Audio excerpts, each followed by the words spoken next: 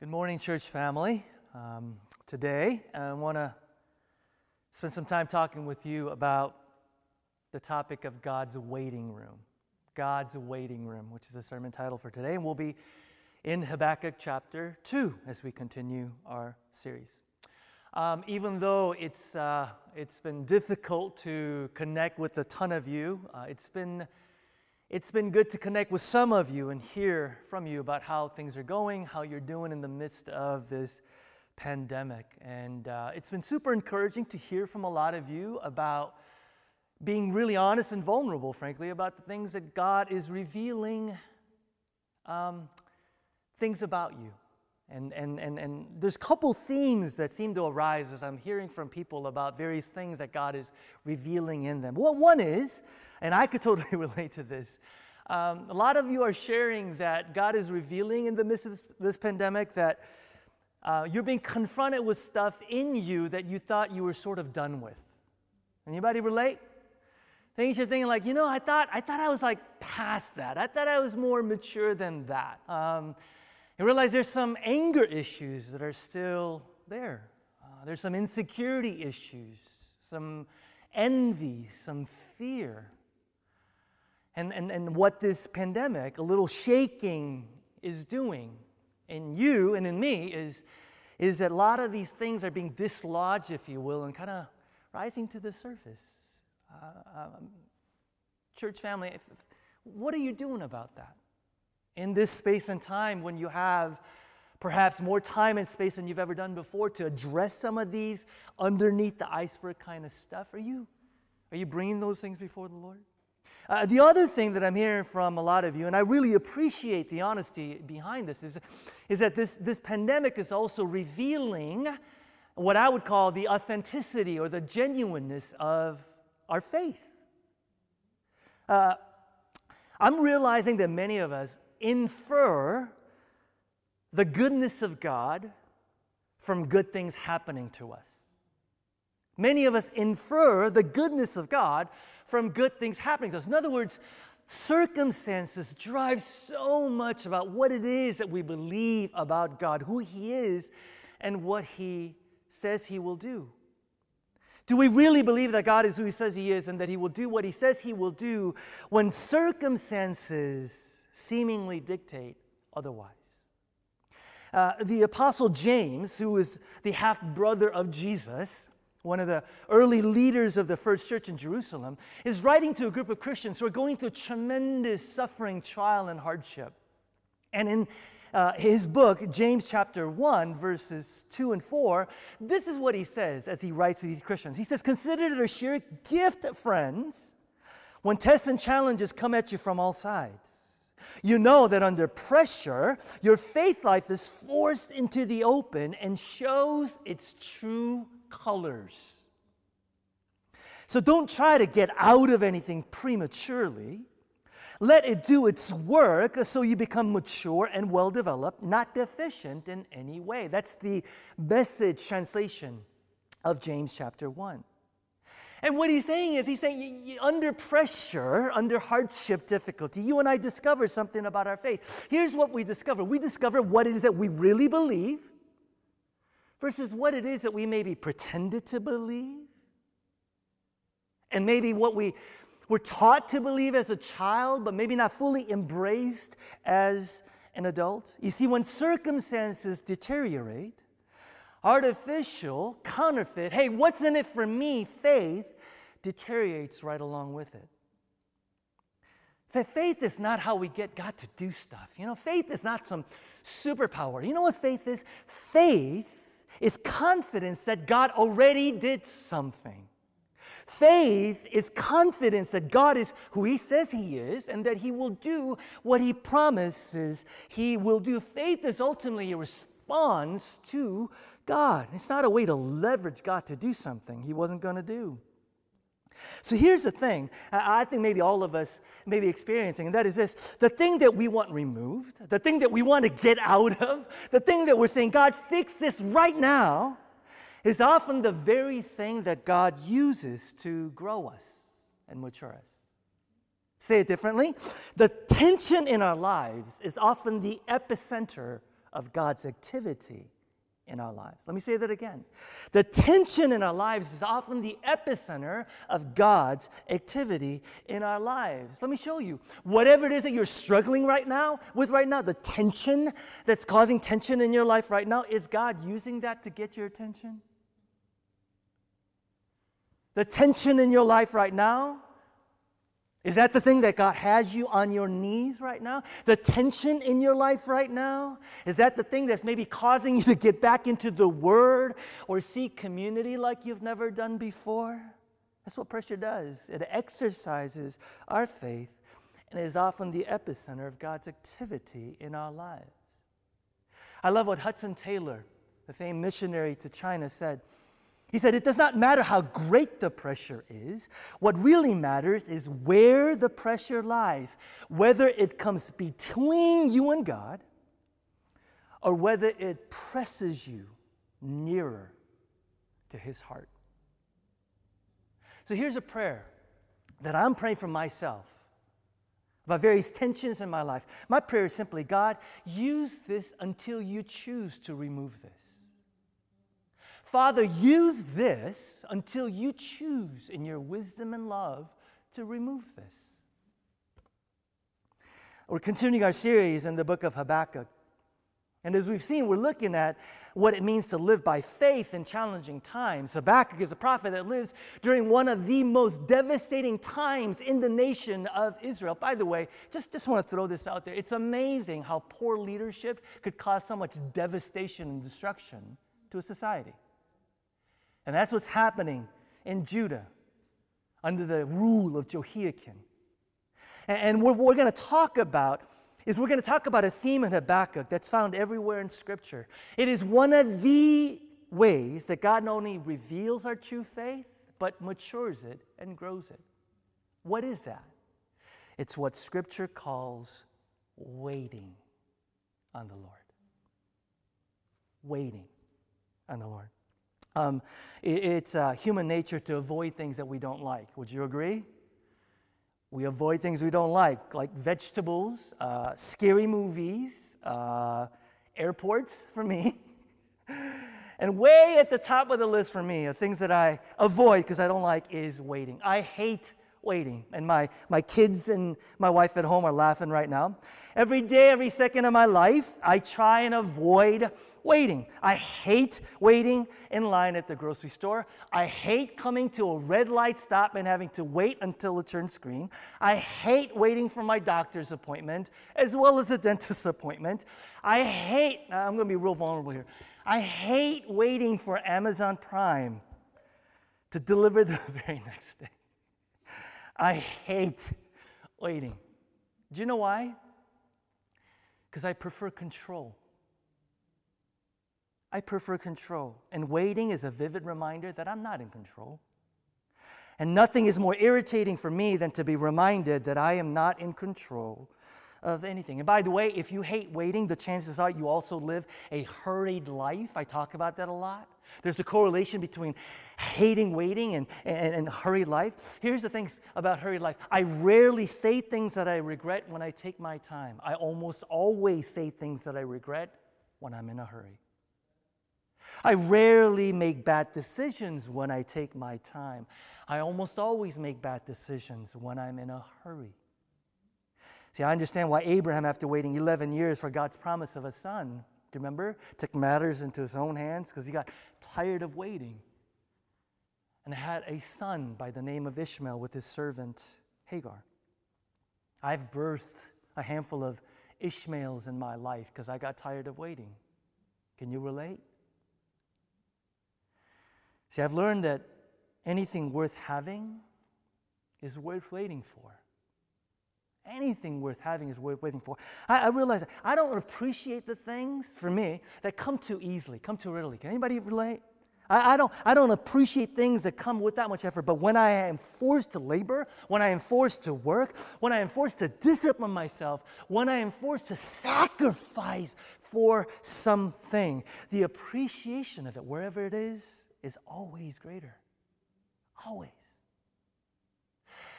So is there anybody who has spent some time recently in God's waiting room? Am I talking to anybody?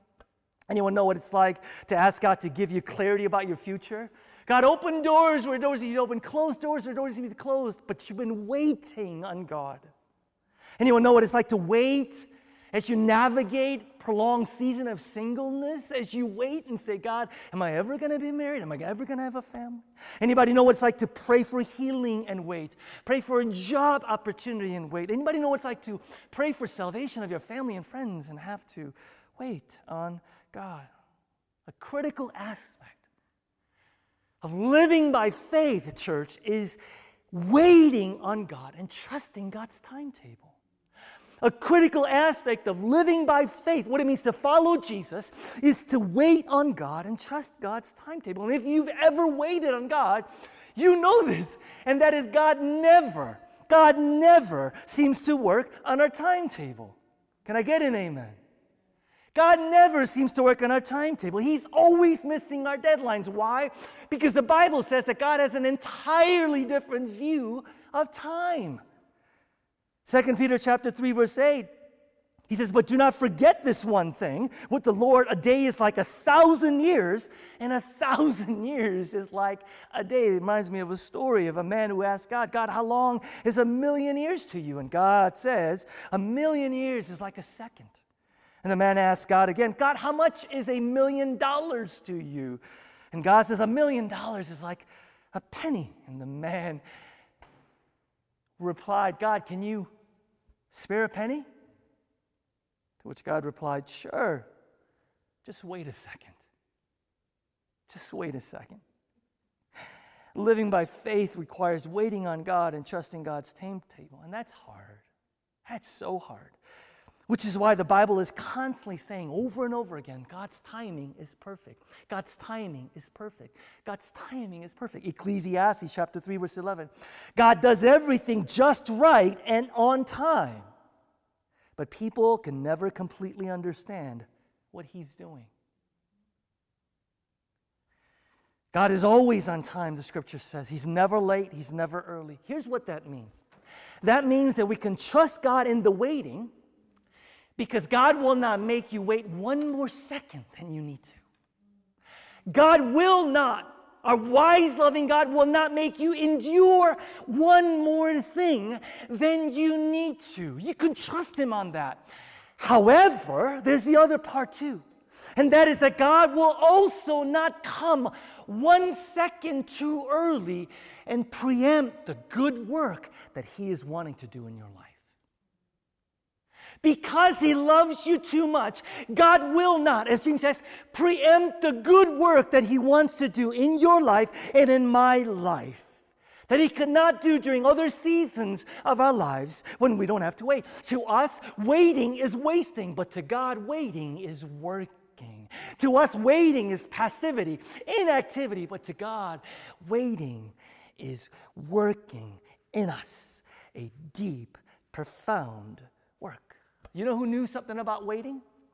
If you read the book of Psalms, and if hopefully you are, you realize that the Psalms are full of psalmists, especially David, who is constantly crying out because he is waiting on God. One of these Psalms, by the way, is Psalm 27.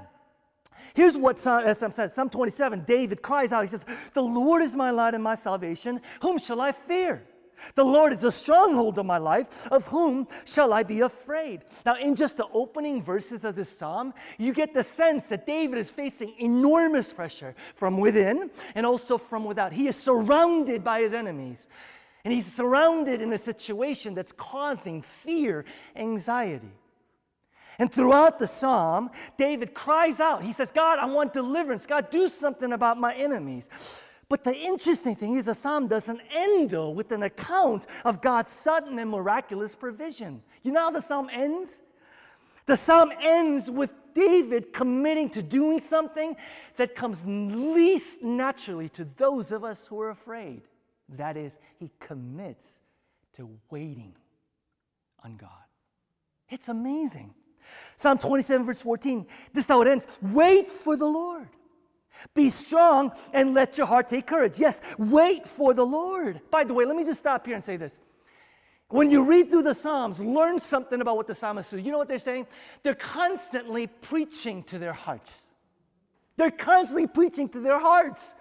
See, a great deal of what ails us, and this is what Psalms teach us, a great deal of what ails us is we're constantly listening to our hearts and rarely talking to our hearts.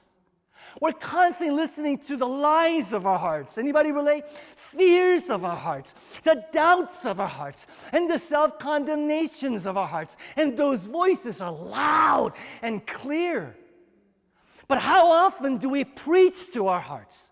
How often do we talk to our hearts about who God is and what He has done? David and the psalmist, they're constantly talking to their hearts, preaching to their hearts. David, right in this psalm, he says, David, seek His face. David, wait on the Lord. The psalm ends with an exhortation to wait on the Lord. Now, David realized that the pressure and the enemies surrounding him and the challenges, they're not going to all of a sudden disappear because he gets up from his knees from praying. So in the final lines of his song, he's telling his heart, he's telling his soul, he's preaching to his heart and saying, rest in God. Take refuge in God. Soul, heart, wait on God. Because in the waiting, there's transformative work that happens. And so I said, what is that, Peter? The word wait itself gives us some clues to the kind of work that happens. This is so powerful to me. The word wait in Hebrew originally had this meaning of to twist and to stretch. And the noun form of it meant line or cord or thread. So a vivid picture emerges from this Hebrew word to wait, which by the way is kavah, kavah. And that is, it describes the making of a strong, powerful cord or rope by twisting and weaving the various ropes together. The Bible is saying, this is so powerful, that in the waiting, there's going to be some stretching, some twisting, and some weaving. Can any of you relate? Of course. But check this out. The Bible is saying that the result of that stretching, twisting, and weaving is a strong, powerful, enduring, persevering, unbreakable, unshakable rope. To say it differently, in the waiting, visualize this. In the waiting, God so tightly wraps Himself around us, and we so tightly wrap ourselves around God that our weaknesses and our frailty are replaced by His strength and by His courage. I say that again.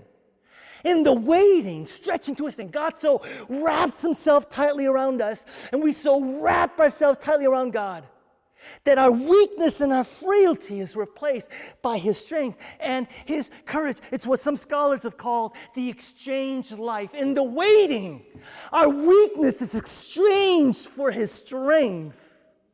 Our fear is exchanged for His courage. Our anxiety is replaced and exchanged by courage. And our insecurities are exchanged for His security. To us, waiting is wasting. To God, waiting is working. Do you know where else this word appears? One of the other places is Isaiah 40:28. Some of you are familiar with this passage. Do you not know? Have you not heard? The Lord is the everlasting God, the creator of the ends of the earth. He will not grow tired. He will not grow weary. And His understanding no one can fathom. He gives, check this out, He gives strength to the weary and increases the power of the weak. How does that happen? Verse 31, those who wait for the Lord will renew their strength. They will soar on wings like eagles. They will run and not grow weary. They will walk and not be faint. By the way, can I just say this? If dependence is the objective, and hopefully you realize dependence is the ultimate goal of the Christian life. If dependence is the objective, then weakness is an advantage. Weakness is an advantage. And God says, in the waiting, it is when I am weak that what? He is strong. In the waiting, God replaces our weakness. Not after. Not after when things are over. During the waiting, our weakness is replaced by His strength.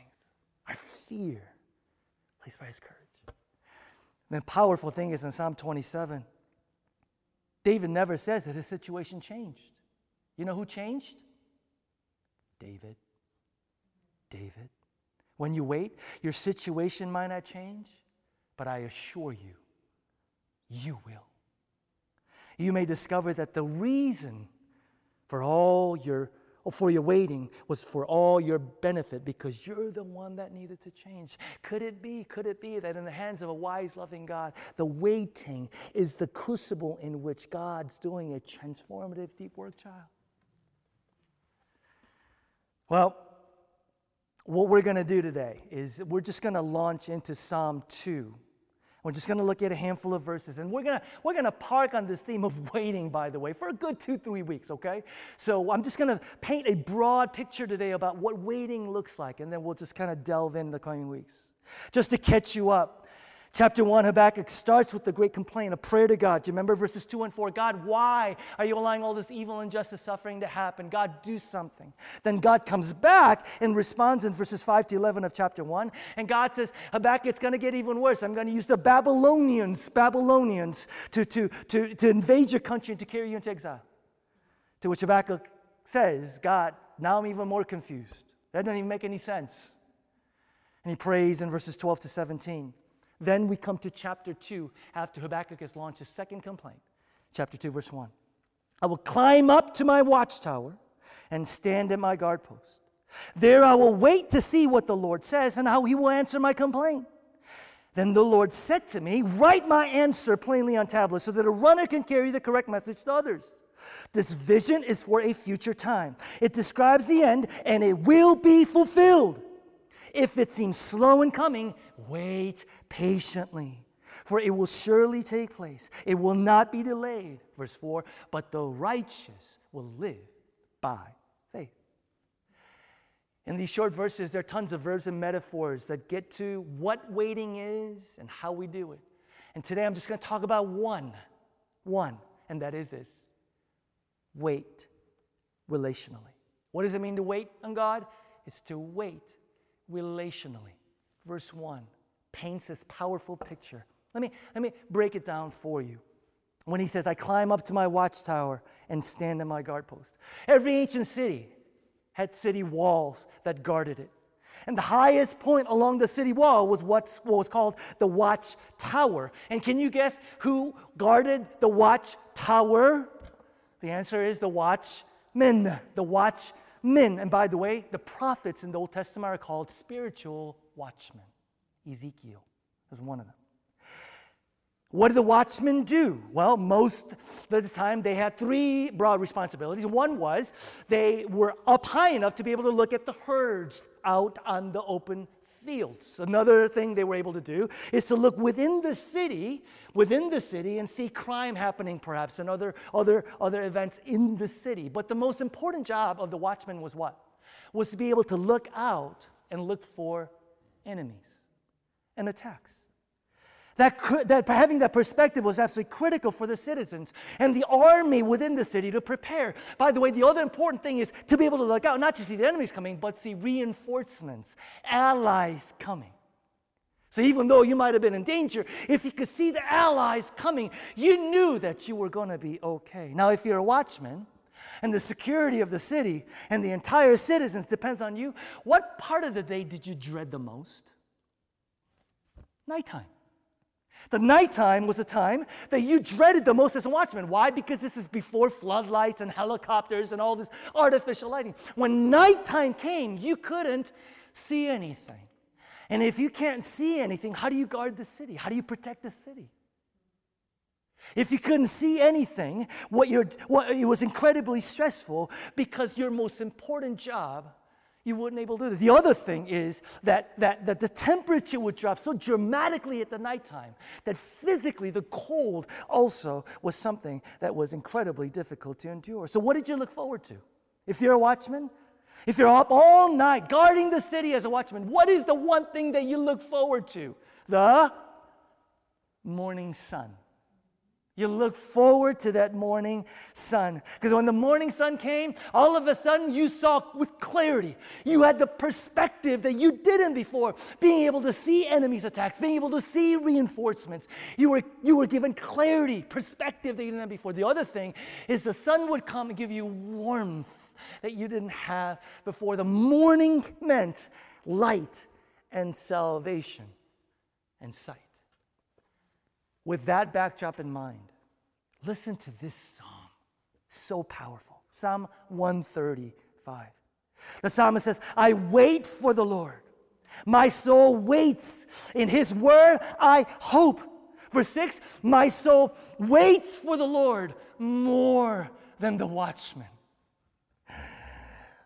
for the morning. More than the watchman for the morning. My soul waits for the Lord more than the watchman for the morning. More than the watchman for the morning. Here's the powerful truth that this psalmist is saying. And if something resonates with you, say amen through the screen.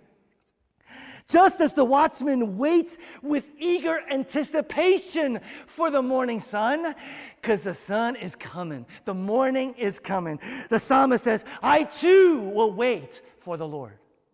Just as the watchman waits with hopeful expectation for the morning sun, because he could count on, he could rely upon the morning sun to come up, so the psalmist waits with eager anticipation, hopeful expectation for the morning sun. So too, just as the psalmist can wait knowing that the sun is trustworthy and faithful, so our God is trustworthy and faithful.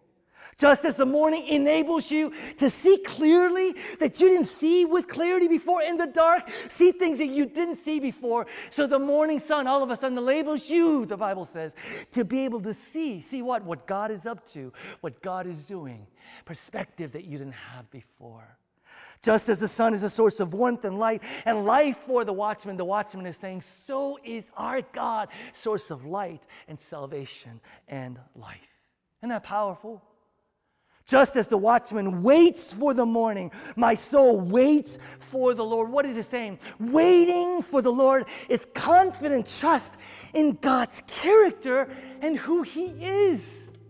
Waiting for the Lord is trusting and believing that God is true, God is trustworthy, God is faithful, that His promises are things that we could rely upon and rest in. We could rest in His love. We can rest in His wisdom. We could rest in His timing. I love that. Just as the watchman waits for the morning, so my soul waits for the Lord.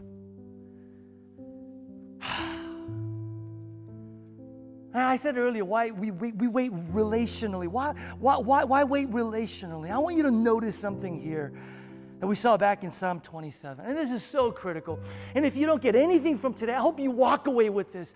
Psalm 27, do you remember? David says the same thing that the psalmist says in 130. That is this. He says, verse 14, he says, wait for the Lord. Be strong and let your heart take courage. Yes, wait for the Lord. David is under enormous pressure. But do you realize the cry of his heart? Do you notice the cry of his heart? The cry of his heart is not wait for God's answers. The cry of his heart is not wait for God's deliverance. The cry of his heart is wait for the Lord. Why? Church, get this. Because when you're waiting, you're not just waiting for God's answers. You're waiting for God. When you're waiting, you're not just waiting for God's deliverance. You're waiting for the Lord. One posture will change you, the other will frustrate you. Are you waiting for God, brother, sister, or are you waiting for God's answers? See, so much of our waiting, I'll just speak about myself, so much of my waiting is only about what God is going to do, right? Fix this, come through on that. And listen, there's nothing wrong with asking God for answers, asking God for deliverance. Contend for those things, cry out for those things. Your Father loves you, your Father is for you. But let me ask you a question, Christian. Do you want God's heart? Or are you only after what's in God's hands?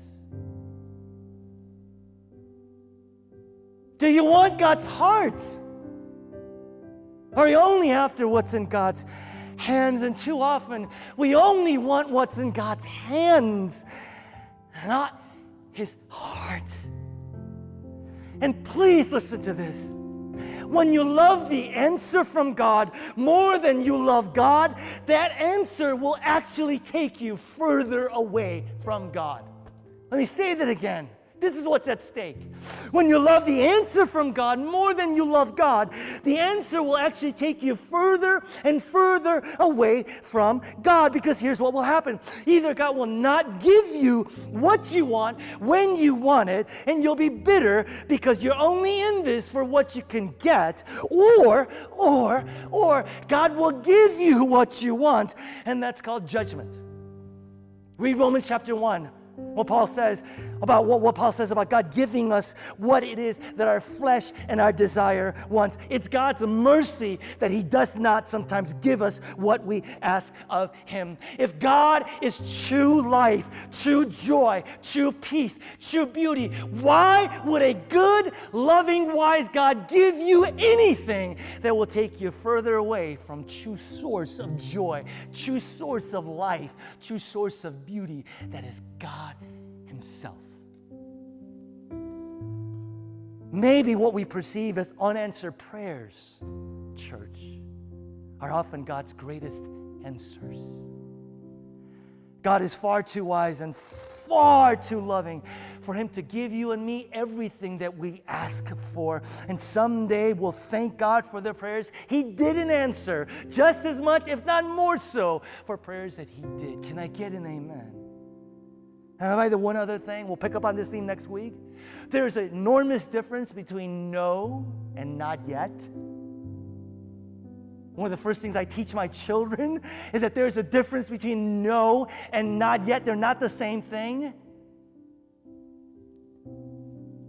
Are we any more mature than children who do not know the difference?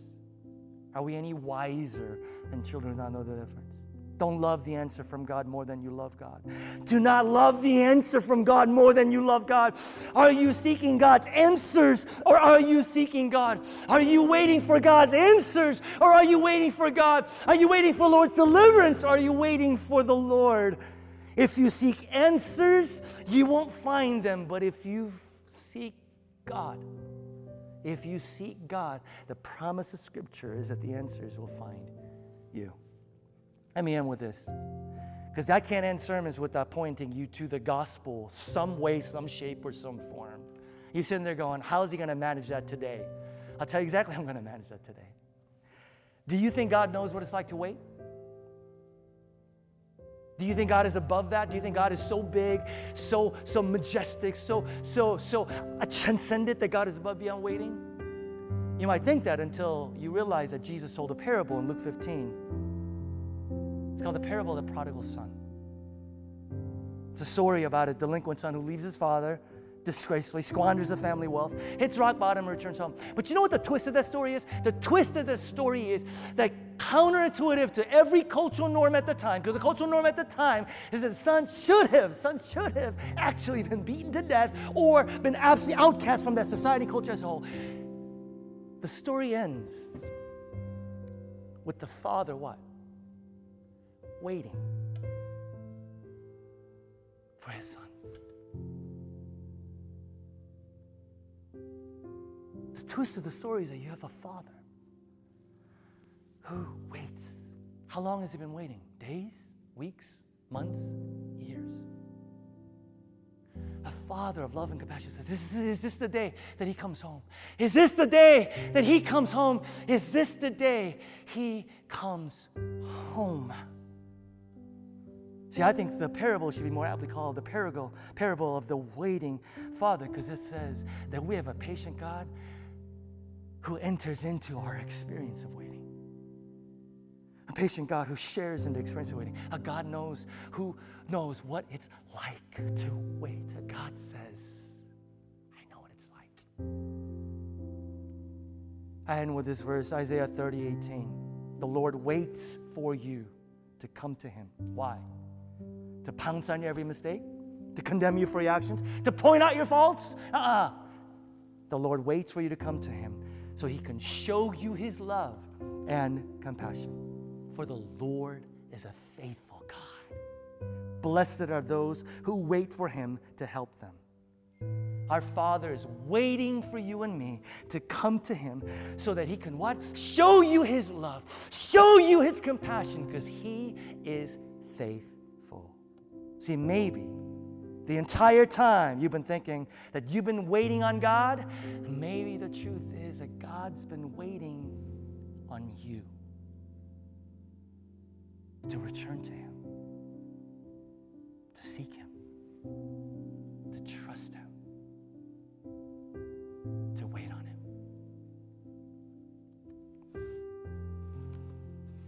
Do you find yourself waiting in God's waiting room in this season?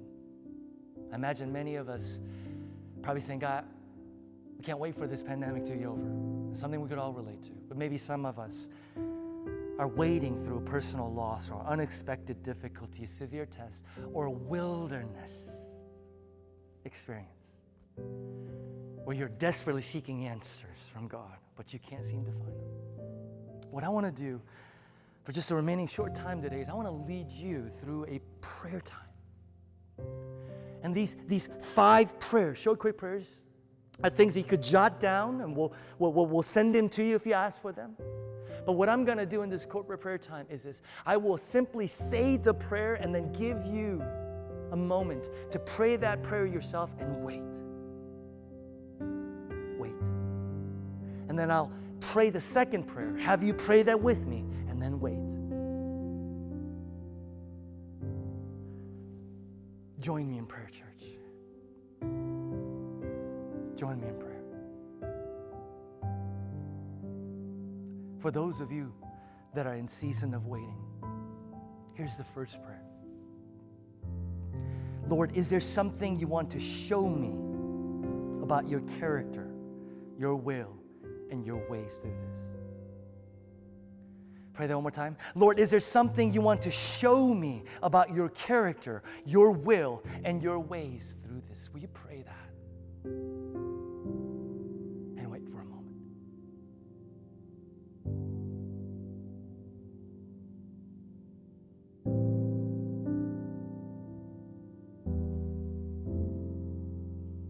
Here's the second prayer. Lord, how can I love you more deeply, more passionately, and become more like you in this process? Lord, how can I love you more deeply, more passionately, and become more like you in this process? Will you pray that prayer? Pray that prayer.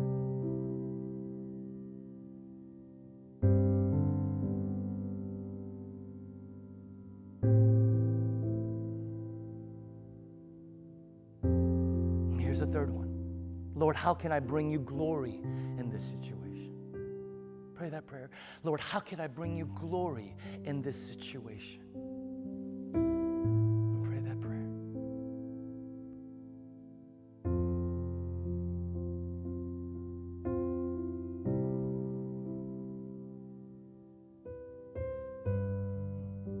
And here's the next one. Lord, is there anything that needs changing in my life or anything you want to teach me through this? Lord, is there anything that needs changing in my life or is there anything you want to teach me through this? Pray that prayer. Pray that prayer.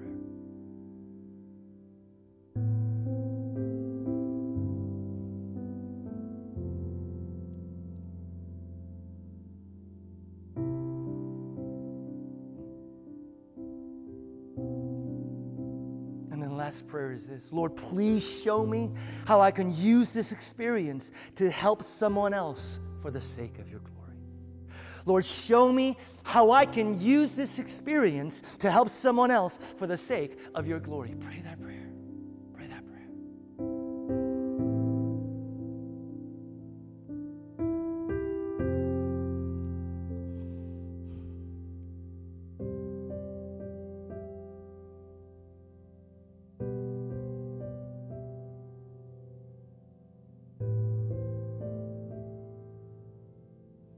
Church, pray with me? Our Heavenly Father, no matter how long it takes, I want you to be honored and glorified in every situation in my life. Father, I know that you plan to bring good out of evil, justice out of injustice, and redemption out of failure. Help me to surrender to you. Help me to surrender to you, for it is when I am weak that you are strong. Father, I am willing to wait on you and with you. I am willing to wait on you and with you, not just for your answers, but for you, not just for your deliverance, but for you. Teach me more about who you are in the midst of this season. In Jesus' name.